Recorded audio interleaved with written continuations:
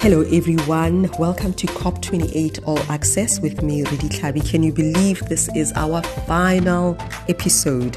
In this special 4-part series on Investec Focus Radio SA, we've been speaking to some of the world's leading experts at the UN Climate Change Conference in Dubai as we delved into the significance of COP28 for South Africa, our continent, in fact, all of humanity, if we don't halt the threat of the climate catastrophe.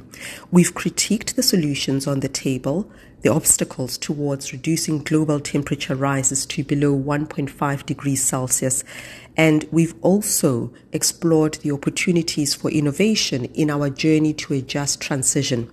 Business analysts, policymakers, and youth have all been unanimous in calling for the phasing out of fossil fuels and demanding a switch to renewables if we are to save our planet from calamity. But the final statement coming out of COP28 has caused some intense disharmony. My head is actually trying to make sense of it all. It is spinning as I try to process it all, given the optimism that started this conference a few days ago. It does at the moment feel as if a cloud has fallen over this conference. The divisions and tensions are quite palpable. So listen to this. The issue here is that the statement avoids an emphatic reference to phasing out fossil fuels, preferring instead a phase down. So from phasing out to phasing down. And you can imagine, since most of the protests here in Dubai have centered around the phasing out of fossil fuels. In fact, in episode 3, we brought you voices of the youth. We brought you voices from the ground who are protesting and demanding that we phase out fossil fuels. So to arrive at this point on the last day of the conference and have the words almost diminished in significance sends a particular message that perhaps COP28 delegates here, policymakers here, are not serious about responding to the climate crisis. It also, as far as critics are concerned, sends a message that the fossil fuel lobbyists have infiltrated this conference. This is not a conspiracy theory. Kumi Naidoo said that quite clearly in our episode 3, that the fossil fuel industry should not be part of COP28. The youth activists that we've spoken to have said that they demand a phasing out of fossil fuels. In our first episode, we also heard from UN representatives and the Secretary General himself, who said that we cannot allow a single project that relies on fossil fuels anywhere in the world if we are serious about responding to the climate crisis. So do you see where the controversy lies? Do you see where the unhappiness lies? Because this was the conference that was meant to then scale up climate action, climate adaptation, the financing, the decision making. So to be here at COP28 and still be talking about phasing down after all the progress that has been made from the Paris Agreement to Glasgow to Copenhagen, people do feel as if there's some sort of a let down or an anticlimax.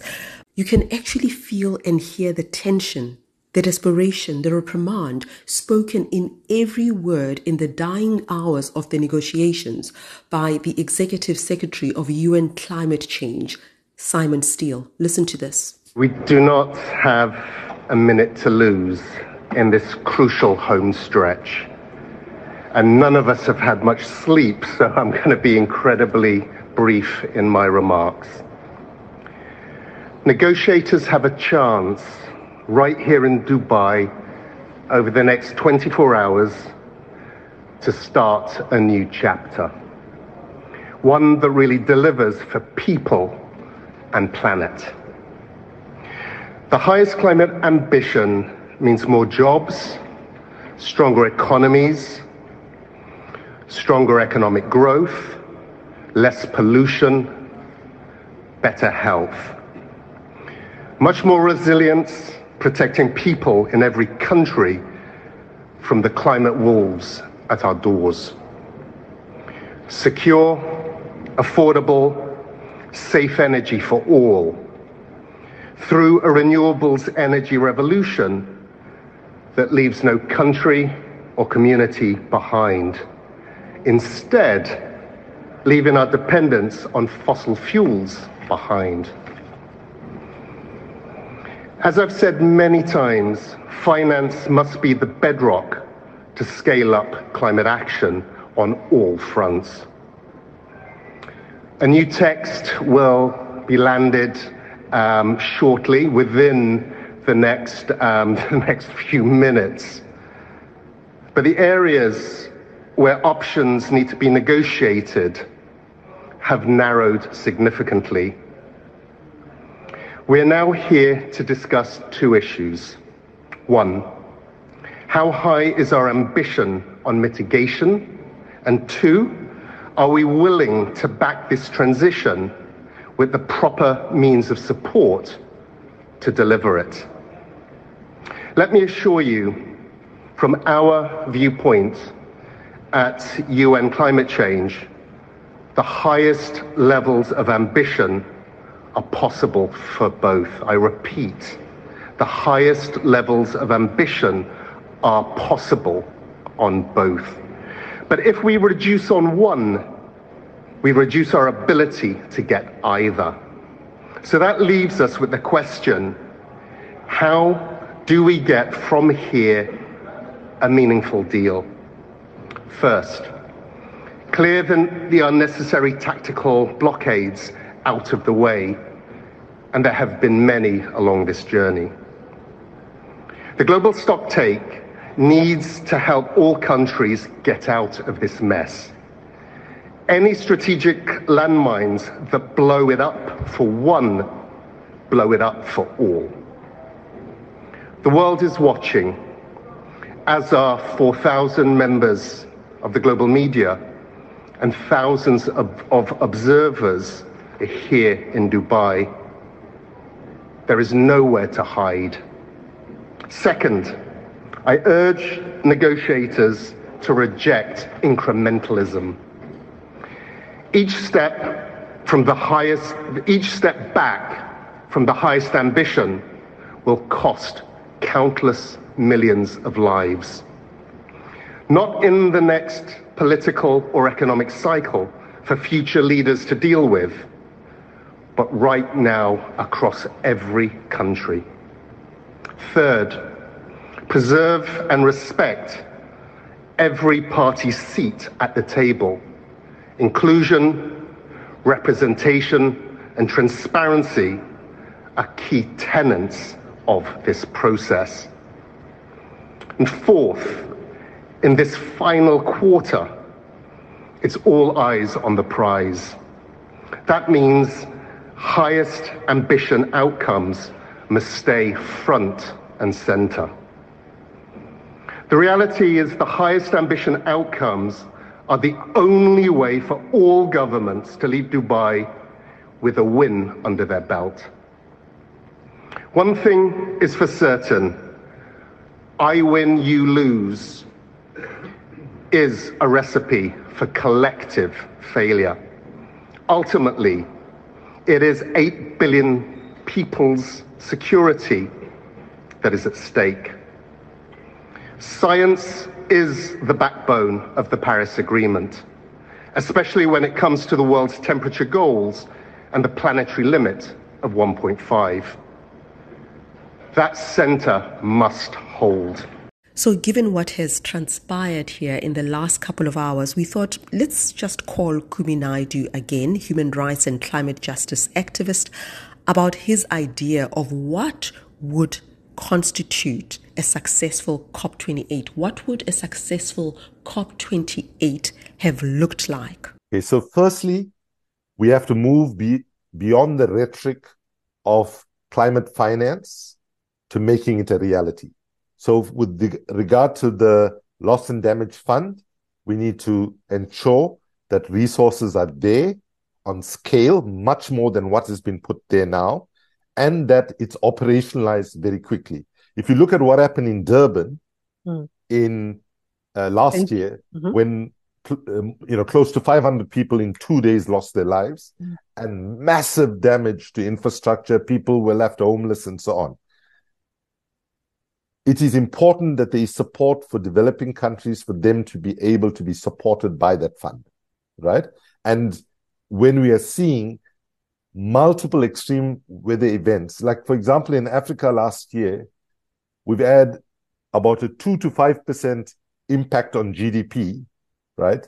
As a result of extreme weather events. We've had countries having to divert about 9% of their revenue spend to address extreme weather events.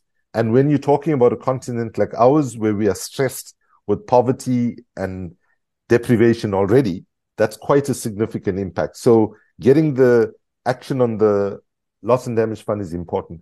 Secondly, we need clear investments and an adaptation plan. Because you see, in the climate negotiations, this gets into a little bit of jargon, but there's mitigation and adaptation. Mitigation is about reducing carbon emissions and trying to control it. But adaptation is also saying that, for the people of the coastal parts of Bangladesh, it's already too late to imagine that there's not going to be any impacts because we're seeing it already. So how do we provide resources for people to adapt to permanent changes that have been made? Like in Africa, for example, we're seeing rains coming when they shouldn't, not coming when they should. What does that mean about how you help people to adapt to a different way of agriculture, for example? So people have to look at their own agency right now. And actually, the way to embarrass government into action is actually by saying to ourselves, there are certain things we can do on our own. Can we set up a community owned renewable energy grid on our own? If there's legislation as it is in South Africa blocking it, what do we need to actually push that forward? So the climate anxiety that's there is understandable, especially young people are feeling it, but we have to recognize that the best antidote to that climate anxiety is participation, engagement, working with other people, building community and building solidarity so that people don't have to feel as alone and powerless as quite often many of us feel. So that's Kumi Naidoo not mincing his words. So the question is, did anything good come out of COP28? Did we make any progress whatsoever? Well, we are glad you are enjoying this podcast and would appreciate it if you could take a moment to rate the show. Be sure to follow Investec Focus Radio SA wherever you get your podcasts to listen to previous episodes in our COP28 All Access series. Let's get back to this hot issue. Did we achieve anything? And what do we do then about this tone down that has happened? This toned down language. Is it indicative of the lethargy or the lack of action that we are going to see in the build-up to COP29? Let's hear now from the former advisor at the African Union and senior advisor on climate diplomacy and geopolitics. She is a professor at UCT, and she'll give us a perspective from a geopolitical point of view. What do we make of the emerging divisions between a group of countries, including Australia, the US, UK, Canada, and Japan, who seem to be divided? It seems to be the global north, as it were, and some countries, including Japan, some vulnerable communities, some island nations, and so on, versus the UAE and others. They are saying, hold on, we are not going to sign this final declaration. We are not going to be a co-signatory to, and I quote, death certificate. They're calling this the death certificate. The refusal to phase out fossil fuels and phase them down is called the death certificate. And they're saying they're not going to be co-signatories for small island states, and they demanded a stronger agreement. What does it all mean? It's a pleasure now to welcome member of the African High-Level Panel of Experts on the reforms of the multilateral system. And that's something that's very central to these negotiations, multilateralism. And she's also a former advisor at the African Union and senior advisor on climate diplomacy and geopolitics, Faten Agat. It's such a pleasure to have you here on this very last day of COP28. I wonder, there was so much optimism in the build-up and in the last couple of days, but it seems as if there's lots of tension or some pushback and so on. Is this to be expected? Can we say this was a good COP? I think the pushback was expected. I think we knew that this COP was going to be the COP of fossil fuels. And we knew that there was going to be a risk also of other agenda items being drowned in that conversation. So I'm personally not very surprised with where we stand right now. Now that being said, we always at this time of in any COP, we always find ourselves in a situation where a lot of tensions or tensions get higher, and where the theatrics increase, etc. But we end up eventually coming up to with a conclusion and with an agreement. I hear that, and I've certainly covered a whole lot of COPs, and sometimes I think all of it is theatrics. There's always this build up to this tension, and then it's like the last minute drive. And then when you speak to insiders, they'll tell you that the outcome of any COP climate is actually decided prior to that. So it's all performative. Yeah. But here's the thing that is standing out for me. The debate around fossil fuels, it seems to be heated, particularly because the CEO of COP28 kind of made some comments earlier on where it sounded like he was questioning the very science.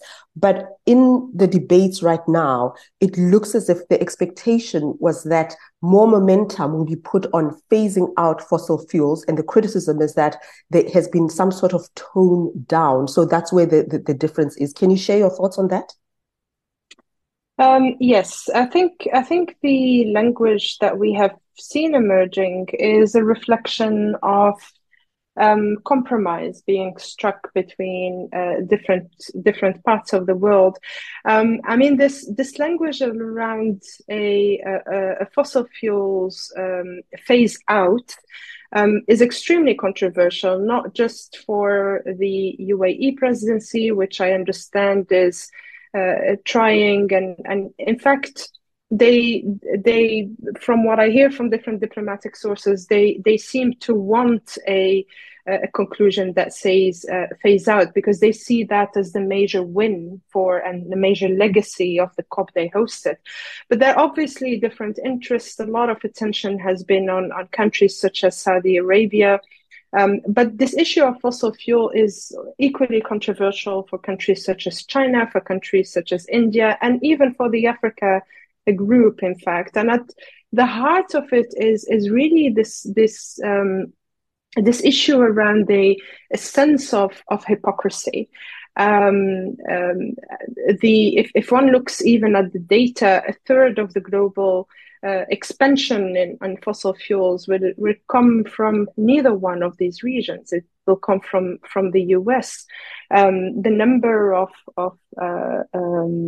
licenses and permits for drilling that were provided, again, I take the US under the Biden administration, is more than 6,000 permits. And so there's a sense that we're speaking of fossil fuel phase out as a deliverable, but in a way that's detached from the reality of a lot of countries. And particularly for regions such as Africa, where climate finance has not been forthcoming, where despite the announcement at this COP that there will be tripling of renewable energy development, but we still don't know where those resources will come from. Who is going to triple? Whose responsibility is it? And so we're finding ourselves in a situation of give and take, which I think it makes it extremely difficult negotiation. And I suppose that also creates the impression that some countries, Africa, some in Africa as well, are resistant to the limiting of warming to 1.5 degrees Celsius, which is quite an ironic accusation, given that the most vulnerable communities are the ones who suffer disproportionately from the adverse effects of climate change. So I can't see how African countries would want to delay that, which would ensure their survival and sustainability. But the crux of the matter is that fossil fuels have been identified as the bad guys, as it were, in this global warming architecture. But we've got different economies, different realities in our societies. How do we then achieve, with the knowledge that we do need to make the transition for the survival of humanity and our planet, we do need to switch to cleaner energy? How do we do that in such a way that we take into account the differentiated pathways? You talk about that in your statement, differentiated pathways where African countries can respond to the realities on the ground. I completely agree with you, Redi, that I think the question is not whether we should transition or not. I think that's widely accepted. I think, as you rightly pointed out, and we've seen it in the different IPCC reports, that Africa is in fact one of the most affected regions. We know very well that entire countries, in fact, in the Pacific will disappear, and in the Caribbean because of this. So I think there is a commitment. I think the challenge is more the just transition dimension. And that just transition means that the